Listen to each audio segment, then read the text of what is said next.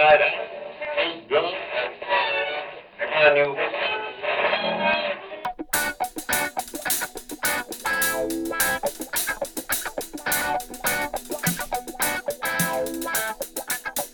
Good evening, ladies and gentlemen. You are listening to the Drunken UX Podcast. I am your host, Michael Feenan. And I'm Aaron Hill. Be sure to check us out at drunkenux.com and Twitter and Facebook.com/drunkenux.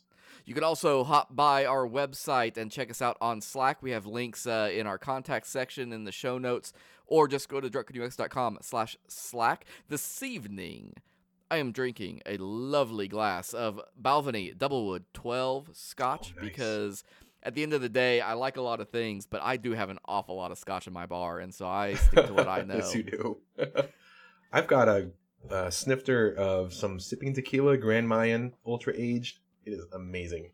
And Smoothest I thought I tequila was I've going ever to... had. I was trying to be fancy tonight, but I guess I'm going to get beat on that note.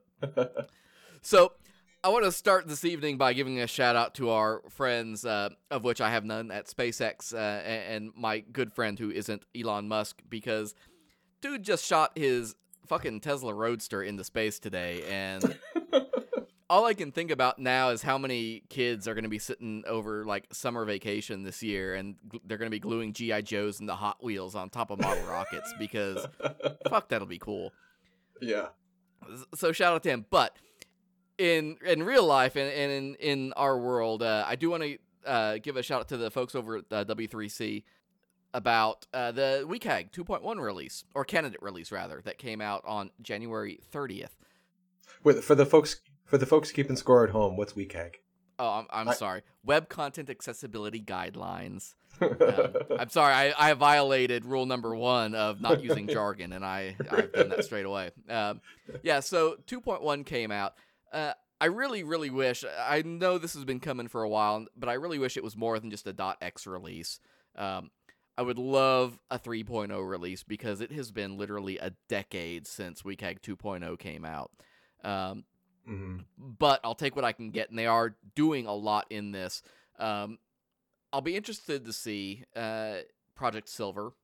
Mm-hmm. Project Silver is the evolution of WCAG 2.1, which is going to take, and I quote, several more years. Wait, why is it silver?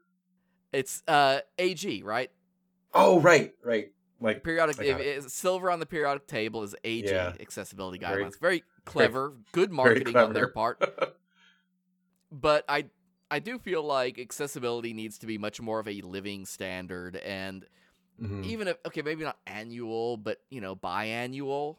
I don't think it's too much to ask. One of the problems that WCAG 2.0 has had is that many of the standards, while some of them will live large forever, a lot of them, especially when it comes to technology and interactivity, they have not aged well, and a lot of it is missing new stuff that was not around 10 years ago. Yeah. You got to remember, iPhone came out in 2007. WCAG 2.0 came out in 2008. We weren't thinking very much about mobile devices and things like that yet. 2.1 does address some of this, right? Awesome. Some of the highlights I think people want to just kind of be on the lookout for. One is Zoom. We've dealt with Zoom for a long time for visual acuity problems, and they are formally looking to set the standard of you have to be able to scale a website 400% at 320 CSS pixels. Okay. For the layman, that's 1280 normal pixels basically. You have to be able to scale that to 400% without any additional scrolling. So you maintain, a linear vertical scroll. Your content needs to reflow. That's the word they're using. And many people use, that's not a new word. They did not make up that word. But zooming is big, and the idea is that the 320 CSS pixels and zooming at 400%, that is equivalent to viewing something just on your phone. Yeah. That's why that is the number. The next is character key shortcuts, which I think is huge, because with the number of sites, like if you use YouTube a lot, or if you're a Jira user, or any sort of web app, they tend to have lots of keyboard shortcuts. And the idea is they want to allow people to remap keys so that they don't collide with things like screen readers. You know that what's going to happen is DirecTV Now is finally going to get their keyboard shortcuts for their player. And then they're going to be behind the curve on being able to remap it. If you don't know why that's funny, go back and listen to episode 3. Good call. That was unscripted, and I have to give Aaron some credit on that. The other is mouse events and target size, and these are, I think, pretty important too. First off, target size, they're setting a minimum clickable size of 44 by 44 pixels. So if you have something clickable, for the sake of motor control and things like that, it has to have a minimum size. And the mouse events is interesting because they're basically what they're saying is you should never target a mouse down event for something. But why? So, and I've done this. This is even a problem. I don't have any motor disabilities or anything like that, or any trouble, using a mouse or moving around. But the idea is it's easy for people to click wrong on things. Oh, right. Yeah. Okay. And I've done this a million times. You click on a link you don't mean to, or whatever the case may be, or you click something even in your browser, and a lot of the time the trick is you realize it very quickly and you just don't click up, and you just move your mouse off and then let off, and nothing happens. But some web apps, certainly if you use jQuery for a lot of things and you are binding events to on mouse down. Don't do that.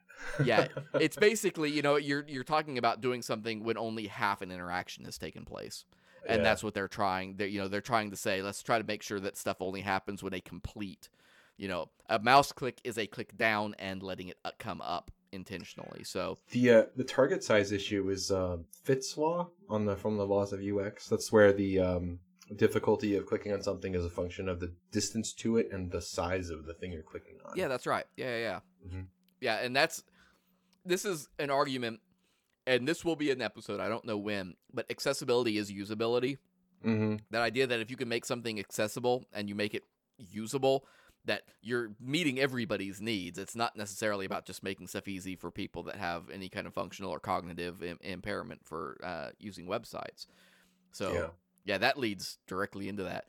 One of the things, and I debated tossing this out there, but I did want to mention it because it was interesting. It's at risk, meaning it may not make the final recommendation and is currently on the chopping block, but it's identify common purpose. I don't understand. I've read the show notes, but I still don't understand it. Right. So for the benefit of our listeners, here's what the recommendation currently reads. It says, in content implemented using markup languages, for each user interface component that serves a purpose identified in the Common Purposes for User Interface Components section, that purpose can be programmatically determined. Okay, so now you know what it means, right, Aaron? It's clear as mud.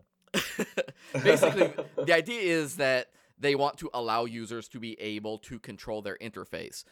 This is particularly true if you have a cognitive impairment that makes it hard to understand all the different interfaces that are being presented.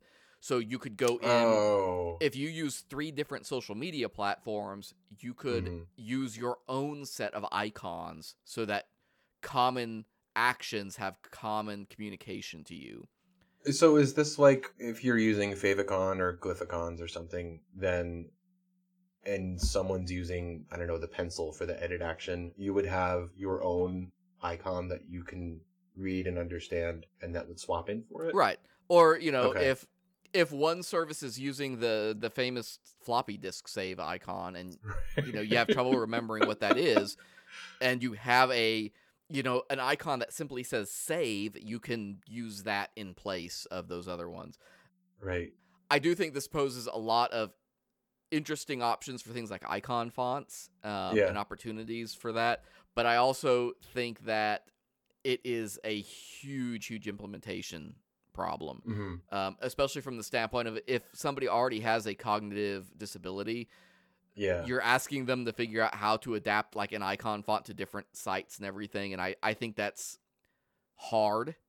And I think that's exactly why it's at risk at the moment, because they can't figure out how to give a recommendation and how to test all of those cases. So we'll see where it goes, but it is an interesting concept, and I encourage folks to go check up on it. If this interests you, and as a web developer, UX tester, a UI designer, I don't care. It should interest you. 2.1 looks to be released around June, so you've got awesome. a solid 5 months, 4 months to go in and look over the current candidate recommendation and see what you think. Nice. It matters. Tonight, though, the real topic of this evening is going to be on restaurants. Yeah. Restaurantes. Nice. I like it because it's a bridge between the analog and digital world, right? Mm-hmm. It's a way that people who visit restaurant websites very quickly, in theory, translate to in-person customers and visitors. Their conversions are easy to track. The conversions there are simple, they're straightforward, and restaurants themselves, from a web standpoint, are fairly straightforward. Users come there for a number of reasons, by a number of means, whether that's search, reading blogs, looking for photos. They need maps of your location, or they want to ask questions about what you make or how you make it. There would be funny reasons. If it'd be funny if restaurants had the same bounce rate as websites do. Like 50% of the people come into the restaurant, look at the menu at the front desk, and then like, nah, and then leave. I think that's what Gordon Ramsay's Kitchen Nightmares is for. Right. Those are the restaurants that have that. I think it's worth noting there's some research that Marketing for Restaurants did in 2014. They noted that for restaurants in particular, 36% of their web traffic was mobile. That was 4 years ago. So we're talking about, there's no way that number has gone down. We all know that that's going to have increased. And the other important number that was included in that was that less than half of the traffic in total was from desktops. Okay, I'm no dummy. I can do math. How do we have less than half from a computer and then 36% from mobile? What's missing? My guess is that tablets may be getting tracked as not mobile. There's probably also room for your PS4 or whatever. They have web browsers integrated into them. Or if you have a car PC, I've got an Android head unit. Okay. Maybe it gets tracked as mobile. Right. I don't know, but or unknown. There's I think a lot of ways that gets tracked. That there's margin of error, I'm guessing, but mobile web presence and web presence in general. But I do want to talk a lot about mobile as we go through this, because you have to think about the fact that for restaurants in particular, a lot of your traffic is, while in my area, for instance, we have a lot of family-owned restaurants, sole proprietor type restaurants, but they still do a lot of business with travelers, people driving through, flying through, wherever you are. On any given day, millions and millions of Americans are flying across the country to different locations. So your website, while you may think, everybody in town knows what I have, you have to consider that fact that an important part of your business are the people who have no clue because they aren't from here. And that's... restaurants are definitely a big part of hospitality. I mean, it's like literally half of it, right? You have hotels and you have restaurants. Oh, absolutely. Yeah. I want folks to keep that in mind. I also do want to kind of emphasize that as I talk about this and Aaron gets into some of this, we are looking kind of at these smaller restaurants, not necessarily the big chains. We're not talking about Applebee's. We're not talking about McDonald's or Chili's. Right. These people have marketing budgets. They have entire teams that can take care of these problems for them. Even though many of them have a lot of bad practices, they are not necessarily the beneficiaries of what we're going to talk about tonight, I think. Right. They've also got TV commercials and much larger budgets to pay big firms to do their websites. So, yeah. They can still make a bad website, but... And half the time they make bad food, too. But you know what? People fucking buy it. So, yeah, they don't need this. If you work for McDonald's, turn off our podcast. We don't need you. But if you want to, sponsor us, give us a call. So We'll take it. Google, and this is something I think not a lot of people realize, but Google started indexing and showing menus in quick results in 2014. Yes. So this goes back roughly 4 years, 3.5-ish, that they started pulling in menu data from a third-party resource we'll talk about later. And if you searched for restaurant plus menu or menu plus restaurant, you would get a menu if they had one available for you. Yeah.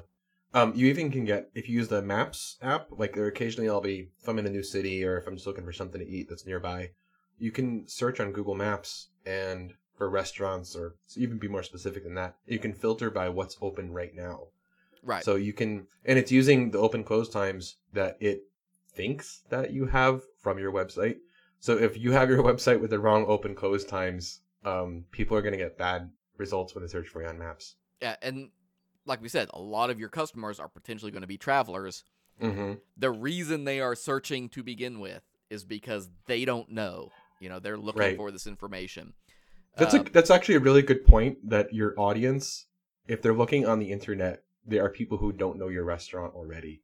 Yeah. And so it's all the more important. Like, anybody who's been to your restaurant before and knows, they're probably not going to be looking on the internet for it unless they just want to make sure that you're open. Or if we've got like a Chinese place here that I look up regularly because I don't have a paper menu for them. Mm-hmm. And the problem isn't that I don't know what they have. They're a Chinese place. I know exactly what they have. They have fucking Chinese food. Right. But I don't know the names of all of it. Right. I need to know what I'm asking for, or better yet, what the specials are. Mm-hmm. And this came up in a conversation I had with a food photography group on Facebook, that one of the biggest complaints that people had was that they couldn't look up on people's websites and see what specials were. Yeah. Yeah. Even if they had a menu and had all the other information, they couldn't find out what was worth coming for today, for instance. Right. And Google, for its part, have mixed feelings because they also aren't giving people a lot of control over this. They're relying on this third-party data in terms of how it gets into their system. And so it's all emergent. It makes it, I guess, it puts the impetus on the owners of the restaurants and their web developers to focus on doing this right at that level. And that's good. But I also wish there was a reverse way to go in and say, hey, let's fix this. Yeah. I think Facebook has that, don't they? Like, if they have your page or business index and you own the establishment or connected with it, you can issue corrections, can't you? Right. Yeah, you can put in a change request, and if somebody else controls that page, they'll get a notification. Right. So this also puts emphasis on, if you do web development for restaurants, if you help your local chefs and eateries and whatever they might be, make sure that you're helping them, watching their analytics, plugging into Google Webmaster Tools, especially. Look what people are searching for to find that site, what they want the most. I guarantee you positively that whatever the name is plus menu will be really high on that list. And use that to help them form strategy, and pay attention to that because it will give you a lot of useful information. One area where this absolutely falls apart are people who, hell, I ran into this 3 weeks ago. It was right around New Year's time. I was looking at a restaurant. They still had a goddamn Flash menu. Are you serious? It's 2018. I haven't been able to use Flash on my phone for years. Why do you have a Flash menu still? Oh, man. Or the PDF menus. That's not any better. PDF is better. It's a little better because you can actually read it on your phone. But, I mean, functionally speaking, it's no better. No, so I'm going to disagree with you because I think it's exactly as bad. And here's why. Okay, you can download it. But if there are a few restaurants that I have gotten PDF menus from that are doing it well. Exhibit A, I want to present to the court for review. They are taking a photo or scanning an image. It is not text. They are doing it at 300 or higher DPI. Their menu is now a 90 megabyte PDF file that cannot be indexed by Google because of both size and the fact that there's no actual text in it. There's the OCR. Then that menu is 2 columns at 8.5 inches by 11 inches, and you were asking me to look at it on a phone with a 5.5-inch screen. Okay, yeah. Fair point. So you can take your PDF menus, roll them up nice and tight, and cram them. And trust me, all of the user research and commentary on this matter backs up all of that. Yeah. PDF menus are across the board a complaint. So this is really like an SEO concern then. It's absolutely. Right? If you have a PDF or a Flash menu, you are just willfully throwing away SEO value. Yeah. Nobody can crawl it, nobody can index it, and nobody can present it. Google isn't going to put a PDF in their quick results. It's just not going to happen. Right. At GIS Eloquent or GIS Eloquent, I don't know. Twitter handles are hard. Ricky Spanish. Yeah.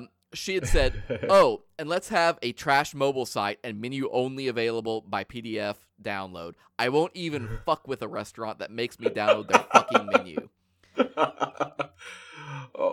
I mean, people, this is not an uncommon sentiment, you know? Yeah. Yeah. And I don't blame them. Not even for a minute. So how much traffic are people getting like from search? If this is an SEO issue, like what's the stats on that? Okay. If you couldn't tell at home, that's what we call a setup. Marketing for restaurants. So they ran this research. It is linked in the show notes. So if you want to go and check out all of it, by all means, go read it. It's worth it. Again, it's 4 years old, but still good information. 50%, give or take, of inbound traffic for restaurants was from search. Half. These are people that are looking for something related to your restaurant website, not people that know you, that know what they want, that don't, that can come straight there and get what they need. So SEO plays a huge part. And I think even more important than that, National Restaurant News. We have to go back 5 years. So this is information from 2013. Years. That was Harlem Shake, right? The Harlem Shake meme? Unfortunately, yes. That is the exact year the Harlem Shake came out. So if you want to know how bad 2013 was of a year, there you go. But wow, the important stat that came out of their research was that 92% of mobile users searched for restaurants within the past month of their research.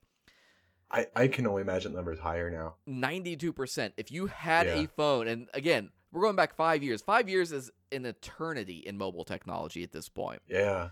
But 5 years ago, people universally, I mean, let's just say it like it is. 92% is everybody was searching for restaurants on their phones. There's that is a number that is really hard to just be like, yeah, we don't care about that. Yeah. There's no way frankly, I'm surprised that 50% inbound traffic number isn't bigger, because if I already know about a restaurant, I'm probably not going to be searching for them. I'm going to just be going directly to their site or going to the place in person. The two things I will throw out there about that is, A, again, 4-year-old data, but 2, I don't know what the restrictions on that methodology was. So, for instance, one of the searches, I travel a lot. I go to speak at conferences. I work for a company that's in a different city. So I have occasion to go to a lot of places. One of the things I do most frequently is I go to Google Maps and type in the phrase restaurants near me. Yes, I do the same. And I don't know that, as far as this research goes, I don't know that counts necessarily as a search as far as people getting information, because it doesn't show up, necessarily in Google Analytics, at least not straight away, especially if I don't go to your site. Because again, a lot of the times I'm looking for the list and the map of what's around me and what the quick hitter, information is. I'm not going to every one of those websites. So what Google knows about you is really more important than what you've put on your website at that point, but it informs each other. Google collates all this emergent data that it finds about your restaurant from various parts of the web. It's going to look at Yelp. It's going to look at whatever it can find from your website or from Yellow Pages. I don't know what people are using, but it's gonna find all of that, and it's gonna put it all together onto that entry that comes up when you search on Google Maps. And if you have bad data up there, it's gonna make. I mean, if you see 3 results, right, and one of them doesn't have useful information, other 2 do, you're probably not gonna look at the one that doesn't have anything useful. Yeah. So you're missing out. if you're interested in mobile data, I'm not going to talk a lot about it here, but there's an article from PageCloud that has a ton of information regarding mobile traffic trends and how they relate to restaurant traffic. A lot of it, I don't include much in here because that data is heavily skewed towards just mobile trends, like on the whole. Okay. But it is still a lot of really good data, and I do encourage folks to go read that. Links in the show notes. DrunkenUX.com. Nice. Good site. So there is a pneumatic device for for restaurants, which is PAM. Make sure your website has PAM. PAM is a loving, caring person who will guide you through these challenges. PAM is your phone number, your address, and your menu. Yeah, that sounds about right. This is what people are after. At Cincinnati Bites, they do reviews of restaurants, believe it or not, in Cincinnati. And they missed the acronym a little bit, but they mentioned that there are just 3 things I want from a restaurant website: the menu, the address, and the hours of operation. So many fail to supply all 3. So phone is not included in that, but we will forgive them on that one. So literally yesterday, I was on Twitter and Existential Comics said, things I want to see when I go to a restaurant's website. 1, the menu. 2, the hours. Things I don't want to see. 1, literally anything else, you goddamn assholes. And okay, so we'll talk about this in an episode that's coming up about higher ed. Higher ed has this webcomic from XKCD, and it has plagued. It has absolutely plagued that industry for years, and it turns out restaurants have the same thing, except it's from the Oatmeal. And the Oatmeal has a comic again. It's linked in the show notes if you want to go see it. But he's got what I want from a restaurant website. He wants the menu, the specials and happy hour info, an address with a link to Google Maps, an online reservation system that actually works. I'll talk about that later, though. And hours of operation. And then there's a great little screenshot. And he's like, here's what I get instead. Obnoxious flash animation showing giant pictures of couples stuffing food in each other's faces. Menu is only downloadable as a 90 megabyte PDF file. Can't copy and paste anything because it's in Flash. Letter from the founder that no one has ever or will ever read. And every restaurant website owner thinks that they're the first person to use the Papyrus font. Please don't ever use Papyrus. There's no reason to. At any rate, funny. Good stuff. I feel sorry that people have to put up with that. I think, it's worth restating. I know we've mentioned this multiple times, but the idea of the PAM, the PAM, it's not that your website can only be that. It's that if you do not have those 3 things clearly usable, no matter what else you have on your restaurant website, you are failing. Yeah. You must have PAM. So Evan Williams posted this thread, just a week ago, give or take. Restaurant website designer. You know what your website needs? Restaurant owner. A clear way to contact us and reserve a table. Restaurant website designer. A 3,000-word Our Philosophy section. Restaurant owner. Nodding. Let's not even put our phone number on the website. So I actually participated on that thread, and I said, in my experience, those roles are switched. I think it's usually the designers that are advocating for sensible websites because most of us are pretty competent people, and it's usually the restaurant owners who are a bit out of touch. But that's my experience. I think it depends on who they have as that website designer role. Fair point. I think that plays in heavily. So when we talk about web designers and developers in their role, I do want to bring up Schema, because Schema plays a huge role in this now. And if you're wondering what the fuck Schema is, I promise you it is not a song by Tool. I know the pieces fit. It all comes together eventually here. So Schema is, if you aren't familiar with the term, it's basically a way of marking up data on web pages so that other things, other machines can come in, read those pages, and know what's there and contextualize it. Sure, like the meta tags and whatnot. Right. It's a great data tool. It's terrible for restaurant owners because they have no idea what any of this means at all. And they have no means with which to enable it. But if you are a web developer listening to this show, which I believe you are, and I assume you're probably not a restaurant owner, unless you're just really multi-talented, you need to know this stuff. There is a menu schema now. Really? There is an updated menu schema. There is a link to it, again, in the show notes. Go check it out. It's incredibly complex, too. It used to be very, very simple, but they've made an update to that schema that's so much more complex. On Moz.com? Yes, yeah. I love them. They're trying to empower a lot of industries through this process of using data schemas. And in this case, they're doing everything. Now, one of the other, big complaints that I had was reading about in this restaurant group was about things like restaurants that don't post things like allergy information, ingredient information, nutritional information. The schema that is released now for menus includes options for every bit of that.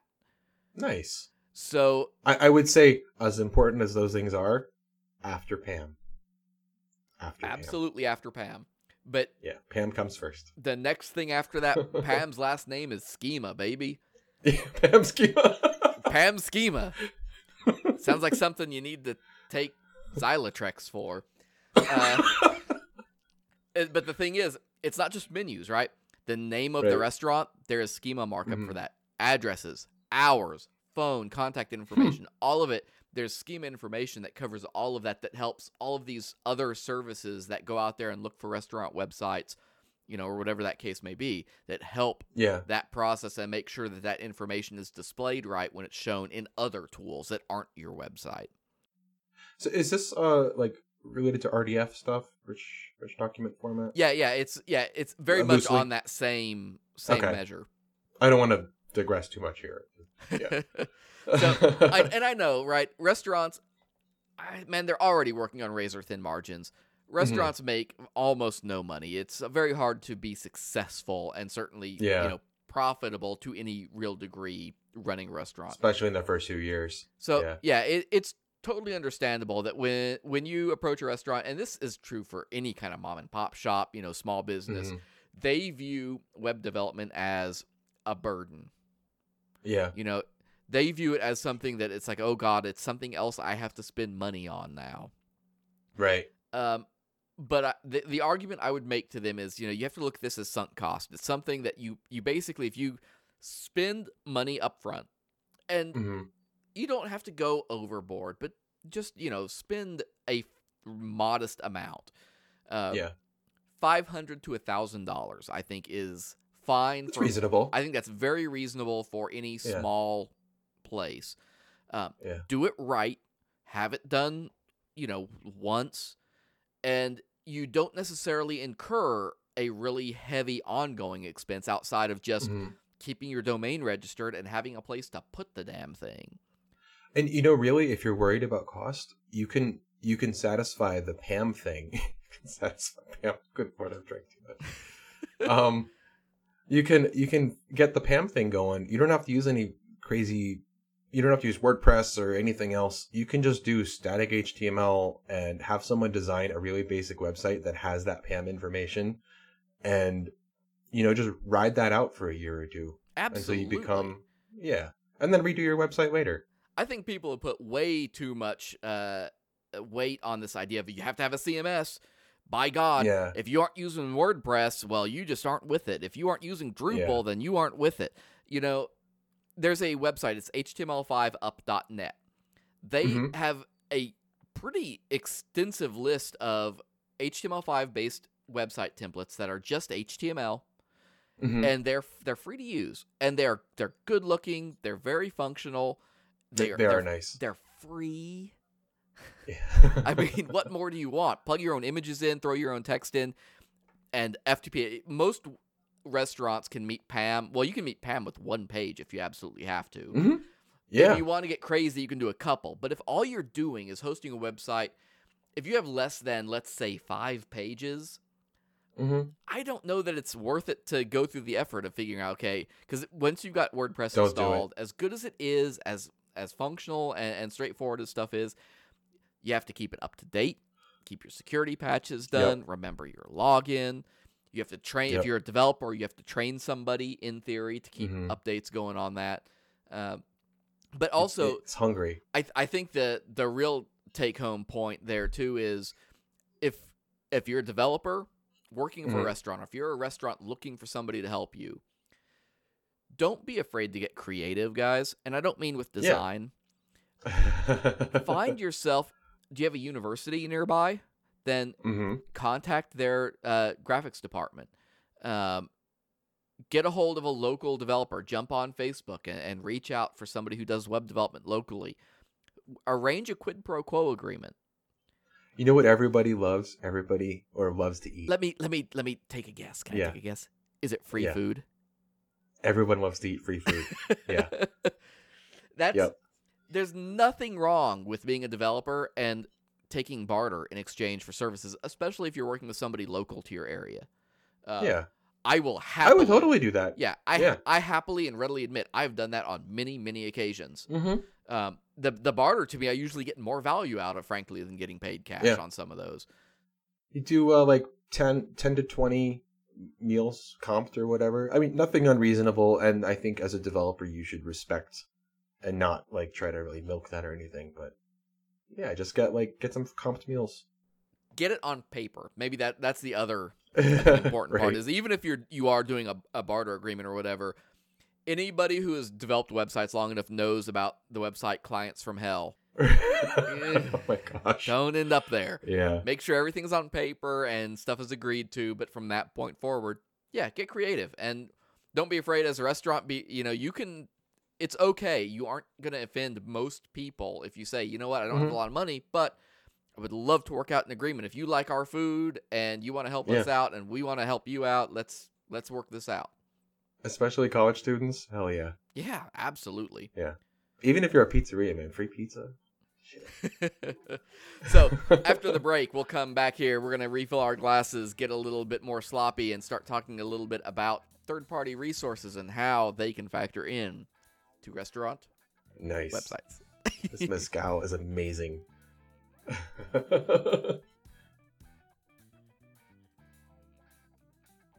The Drunken UX podcast is made possible by our friends at Gasmark 8. Gasmark 8 is a web hosting firm with data centers in New York, San Francisco, London, and Frankfurt. Customers of Gasmark 8 enjoy free SSL certificates, sites that are served over HTTP2, and the experience of owners who designed a service around the needs of their customers. Listeners of the Drunken UX podcast can enjoy service for $10 a month. Just sign up at gasmark8.com/drunk. That's gasmark, the number 8.com/drunk.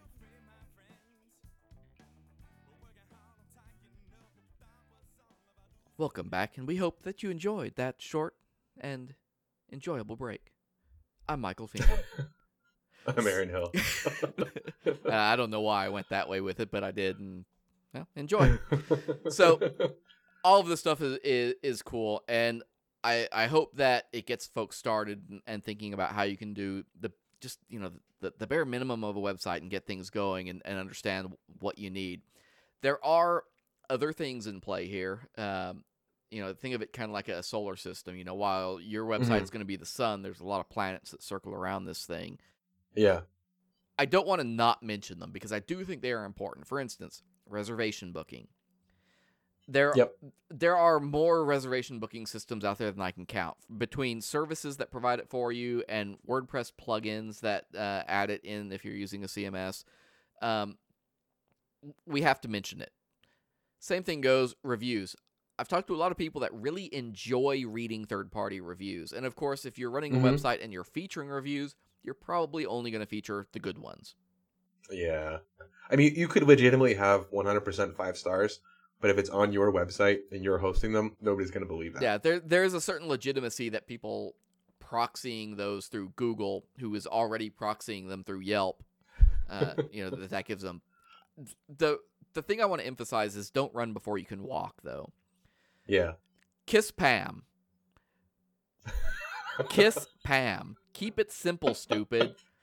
Your phone, your address, and your menu. Address and menus. That is what you need to worry about first and foremost. Do it right, and do it well.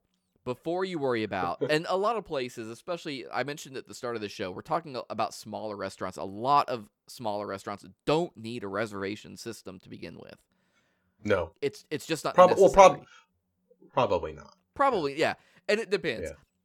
Pittsburgh, Kansas is very different from Ithaca, New York, for instance. If you do need reservations, all you have to do on your website is put call for reservations and put the phone number or email or whatever. The P and Pam. Notice Pam does not have an E in it. There is no email connected to that. I have never in my life emailed a restaurant asking for reservations or any information, frankly. I wouldn't email if I was expecting any kind of response. Right, yeah. There's a certain human element to that.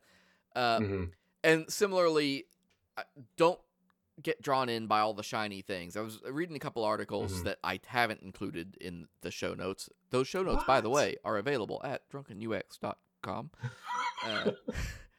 One of the things a couple of these articles were talking about were, make sure that you've featured beautiful photography of your food right on, as a centerpiece on your homepage. Food.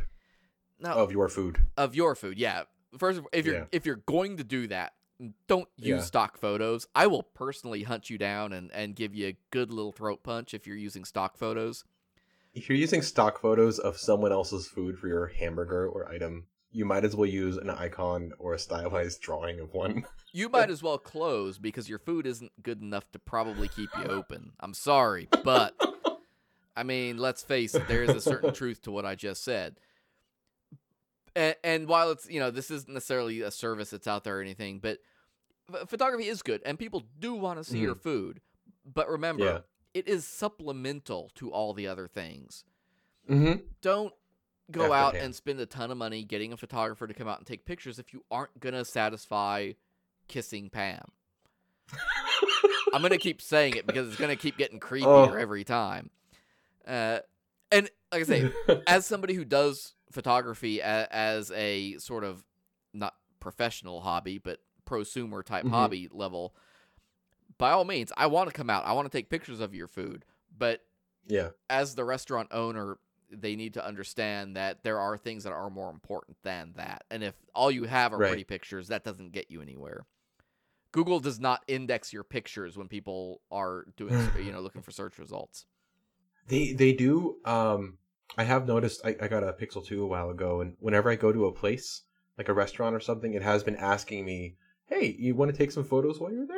And then they use the photos in the Google Maps search list. Yes. Search results. I am a Google local contributor, so I actually take part in that exact program. Nice. I get fake internet points for it, just like on Imager. No, you don't get to know what my Imager handle is. I don't want to. So some things have to remain anonymous. One thing though, so yeah, Google is a good example. Google is, let's face it, Google is the third party, right? They are the third party of all third parties as far as that goes. But I'm really surprised that Facebook has not done more here. Most restaurants, in fact, I think pretty much every restaurant in my area has a Facebook page. Until you mentioned that, I hadn't really given it much thought, but it seems like such an easy thing that Facebook could do. Have a subclass of pages or whatever, and then have it just have restaurant features. And have a menu feature. Yeah. Facebook knows that people want menus. They're already trying to take over the world. You might as well offer restaurant menus. They already know when it comes to any business, they want hours, they want location, they want reviews. They've empowered all of that, but the absence of a menu piece is actually really, really surprising for me. Yeah. We have a restaurant here in town. I always end up having to go look for a menu because I never have one at the house. And I frequently order delivery, so I don't go there to get one. They uploaded ages ago their menu, taken as pictures on a phone, to their post stream. So somewhere underneath 300 other photos of daily specials is their menu. We looked for it a couple weeks ago. I had a friend in town. We're like, hey, what sounds good? We're like, that place that's downtown. And we're like, all right, let's see what we want. And I spent 20 minutes looking for that menu, and I never found it. We had to physically drive down there and put in our order because we couldn't find that menu. It's like, if you're going to do that, at least make an album called Menu. That would, I guess, work. That's the least you can do if you are relying, and a lot of people do this as well. A lot of folks rely on Facebook to be their website, basically. Okay, Facebook already has the ability to check in. Like they can already connect an internet user to a real life location. I feel like they're missing out on this opportunity here to do check-in conversions. You show an ad for a restaurant, someone somehow gets shown that ad or something, and then later on they check into your restaurant. Bam. I mean, that should be a valuable conversion right there. Yeah, that's not something that I had thought about. That's an interesting idea. And I mean, you could extend that to a lot of places. Yeah. That's a really easy, analytics path that they could track. And then, I mean, you'd need to add some extra foo in there in the middle, but yeah. So Google is pulling most of their menu data, metadata, from allmenus.com. Mm-hmm. That's the primary provider. And a lot of restaurants will go to allmenus.com. They say, we own this restaurant, and they will insert their menu into there, and that's where that menu gets aggregated and then pushed out to all the other points. I want to caution people, and this is going to be the word of warning for the next couple points, is that here's the thing. A, if you're not doing it well yourself, why are you relying on other people to do it for you? That's number one. And secondly, as a user, and I'm going to caveat this or preface this with, again, I'm from a small town. Compared to a lot of people, compared to probably most of the folks who listen to the podcast, my city is not a big city. Allmenus.com, I looked it up, and I wanted to know specifically what they showed for my area before we did this episode. And they do have data. It's almost exclusively from the chains. We're talking Pizza Hut. We're talking Applebee's. There were a couple others mixed in there. All of the, either regional chains or single restaurants were closed. And and I'm not talking about, closed for the day. Closed for good. I'm looking at ours right now. They went out of business years ago. Yeah. I see a few closed ones for Ithaca, too. They have a lot of out-of-date information that is not reliable for your customers when they're looking for stuff. And it makes me distrust the platform in general. And the updates that get into their system don't happen magically. Right. So I think that's something to consider when you're like, well, we'll just put everything in all menus. So, basically, Google's pulling from all menus, and all menus is pulling from the internet? So it's like you have a demo tape out there for your hot band, and then someone's making a copy of that, and then that person's making a copy of their copy and giving it to Google, which is the promoter. Yeah, all menus is either relying on people coming to their site and physically putting in the menu, or they maybe are scraping. I don't know whether or not they scrape the schema data. I would presume they probably do, because, that would be core to their business model, but I don't know for a fact that they do that. I just realized they made a cassette tape reference. I'm sorry. Could be worse. What other ones are there? Oh, there's Grubhub, right? I see a bunch of Grubhub on here. Yeah, so we got Grubhub, and I'll lump in there with Beyond Menu.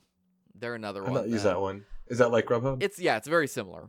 So these are services that, like all menus, they want to aggregate menu data in from other restaurants. I've used Beyond Menu locally, actually. We've got a restaurant here that's using it. And it's not terrible. It's not great. It does suffer the exact same problems as all menu. They're relying on people to put information in. Beyond Menu and Grubhub are also pushing their delivery service component. Like all menus, if you go to all menu, they link to Grubhub for stuff. Right. They aren't trying to solve the delivery question, but Beyond Menu and Grubhub obviously are. And I'm not going to tell you that you should or shouldn't use that. Here's a fun thing that you may or may not have known. If you look at the phone number on Grubhub, the phone number that they give you for a business is not the business's phone number. It's the relay number.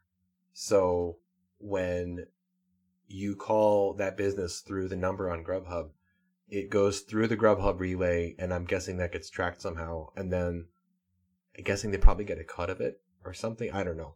But the restaurant knows that you're calling via Grubhub. Interesting. Yeah. I don't know what I would do with that information necessarily outside of, advertising type deals. I think one of the big problems for me is that, these services, especially again in small markets, have super limited availability. Like, there is nothing for Grubhub here. I can't use Grubhub in my area. We have, I'm a college town, so like we have quite a bit of Grubhub stuff. So here. are we. I've used, I've used it a bit, but yeah, it comes back to the same sort of thing.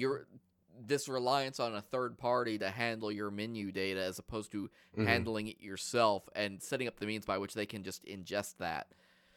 Yeah. The value, I think, is very limited. And like with Beyond Menu, one of the things Beyond Menu also empowers is takeout orders.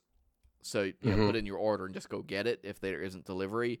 But like the restaurant here that is using it, they aren't even using that piece of it. They're literally just using it to show their menu. The reason I don't typically use Grubhub is because I don't trust it to have all the menu details. Because sometimes I know that the restaurant offers something and it's not listed on Grubhub. And so I prefer to just call.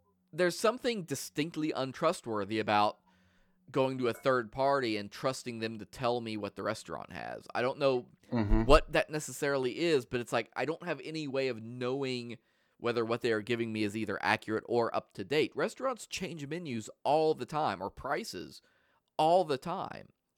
How do I know that what I'm seeing is a reflection of that? And that's, I think, one of my big complaints as a consumer about whether it's all menus, Beyond Menu, Grubhub, any of these other services and their reliance.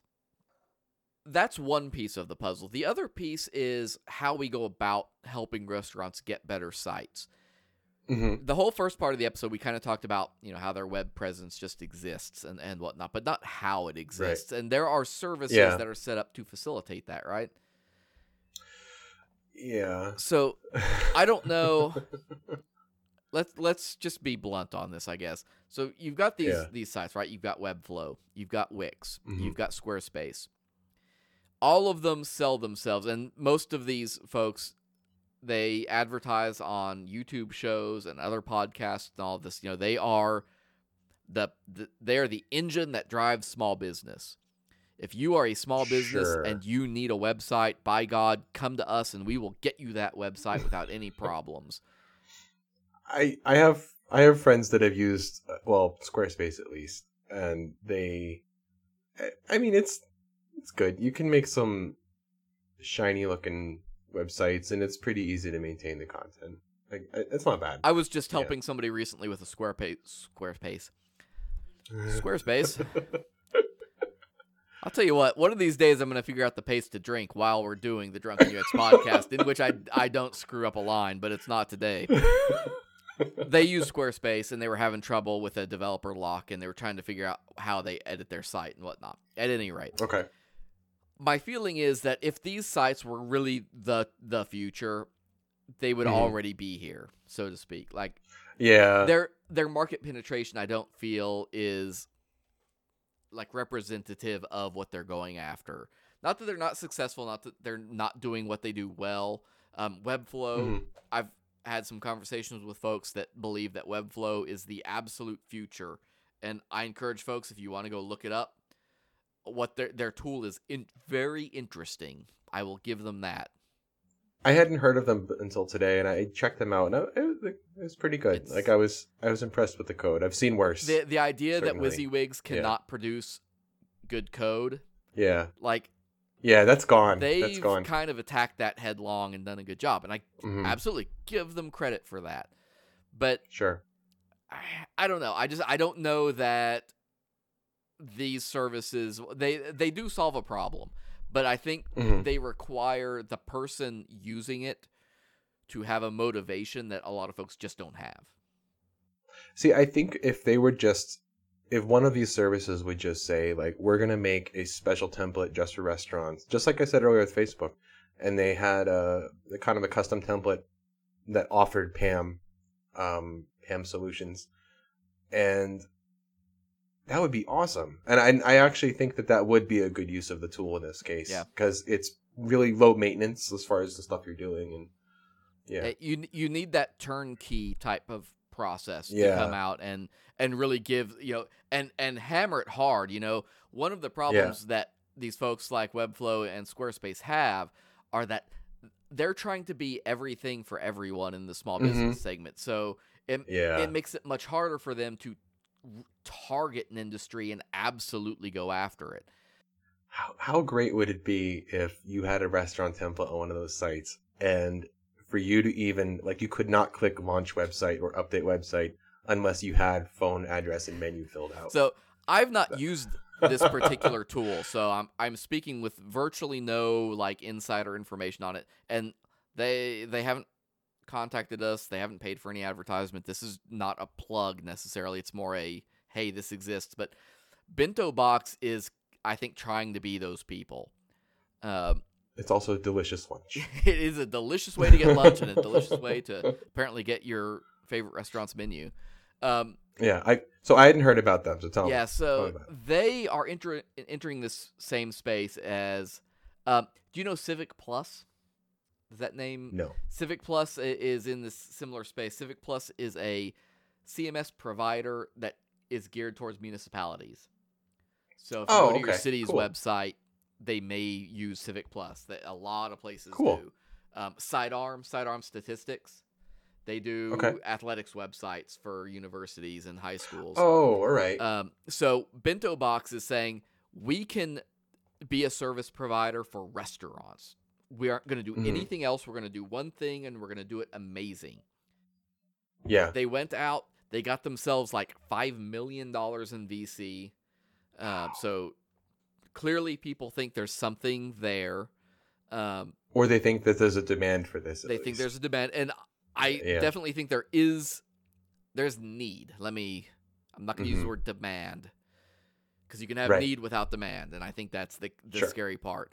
And so I think it'll be interesting to see like where a service like Bento Box goes, and if they can make good on that investment, because my understanding, and again, this is secondhand, so don't take this to heart if you're a restaurant and you're interested in checking them out, but their service runs between $100 and $500 a month. Yeah. So you do have to sit down and then figure out, is that something you're going to get value from? They should offer a lower tier, $10-$20 a month, with like super simple, like just PAM and like basic photos, like not all of the awesome looking stuff, literally just like, we need a restaurant website to promote stuff so that we can be like Google Maps compliant and all menus compliant and have all of that machine data in it. Yeah, and they are absolutely trying to tackle that online ordering, online takeout type market. They did like $1 million in revenue last year, something like that. So they're going after any restaurant that wants the vanity features, like the fancy layout and all the photos and everything. They're gonna have the budget to spend $100 to $500. But there's also a market where you need to not have that. Totally. Yeah, absolutely. Yeah. And so as we, kind of wind down here, as we think about this subject and the things I want people to take away, first off, don't rely on third parties. Yeah. You're going to leave your customers constantly in a state of wondering whether, if it's the menu, whether it's up to date, whether the hours are right, whether the address is right. You want to empower those third parties. You want to use Facebook. You want your all menus thing to be up to date. You want your Google data to be up to date. Absolutely through and through. But all of that starts with your web presence and making sure that you have kissed Pam and told her good night. And that's one of the things that a social media consultant will tell you, is that the conversation about your brand is going to happen whether or not you're involved in it. And so your participation in that conversation will allow you to have more influence over what gets said about your brand. And the same thing goes with your restaurant. There's going to be information about your restaurant on the internet. There's a good chance it won't be accurate, though. Yeah. And so then, as is the refrain we always drive home, think about your goals and what you're doing. You know, Bento Box, let's say Bento Box, you spend $500 a month. Know how you're going to measure whether or not you're getting $500 worth of value out of it. That's not that much money when you stop and think about it.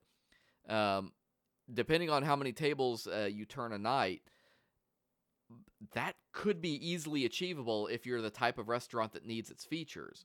And if they are handling all of that, you know, for you from a technology standpoint, that's crazy valuable. But you have to know how to measure those values.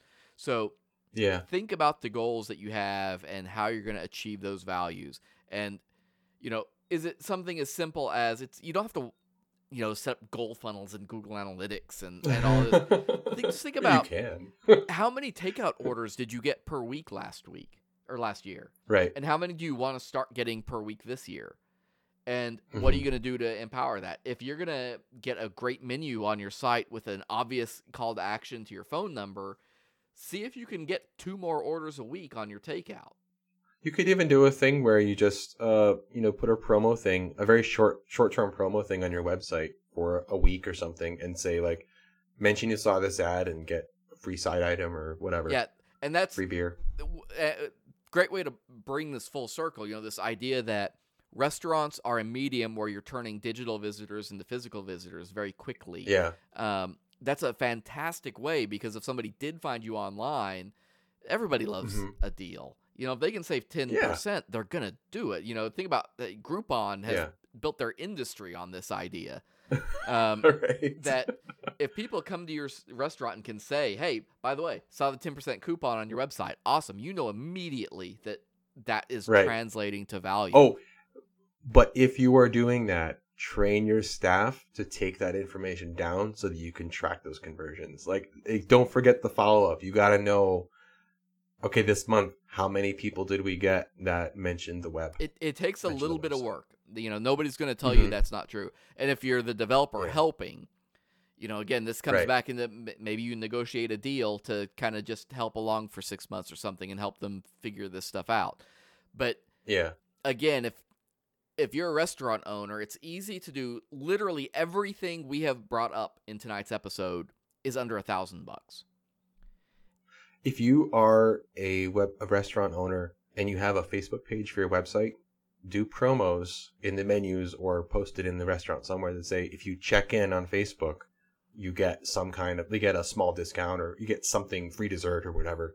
Because people who check in, that gets shared with their friends. That's free promotion. And we didn't even talk about, the actual process of launching a Facebook ad and a campaign and all that. But it's easy. It's easy to do, and that's also pretty cheap, especially if you were trying to target like a very small area in a very particular time.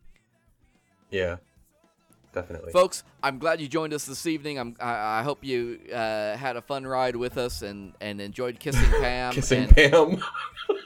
How many more times do I have to say it before it gets creepy? I know what I want to put in the header image this week.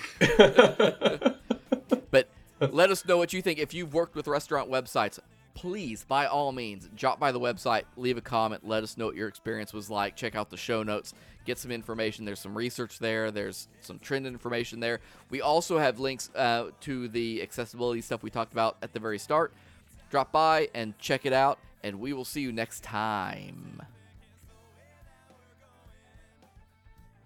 This episode of the Drunken UX podcast is brought to you by Gasmark 8. Look, web hosting is not sexy, it's just something that's kind of there. You pay every month to the big hosting company that secretly owns all the smaller hosting companies, and you get slow speeds, oversold servers, and terrible support. But the reality is, the couple extra seconds it takes for your website to load could mean lost customers or clients. Less customers equals less money. Where do you go if you want super fast, reliable, and affordable web hosting and you don't really want to babysit a Linux server 24/7? Gasmark 8. Their hosting environment is built for speed and security. All SSD storage? Check. Blazing fast WordPress? Check. Free SSL certificates for all domains if you don't already have one? Check. Data centers on both US coasts, the UK, and mainland Europe? Yes, yes, yes. GasMark 8 was started by an American, Mike Richwalski, and a Brit, Adam Palin, two higher ed veterans who met at a conference and started a company making WordPress websites. As more clients complained about their web hosting, Mike and Adam thought over a couple of ciders at the pub that there's got to be a better way. So they built one, and now dozens of small businesses, developers, and nonprofits trust GasMark 8 with hosting their websites.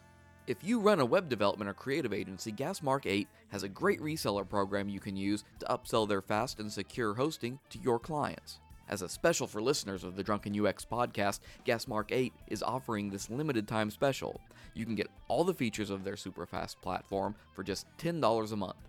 Just go to gasmark8.com/drunk to sign up. That's gasmark8.com/drunk.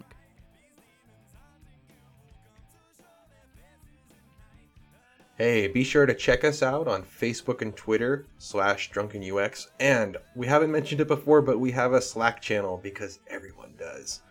You can get a redirect to the sign up for it on drunkenux.com/Slack. We'll be back in a couple weeks with the next episode and some more drinks and some more information and hopefully a little bit more fun.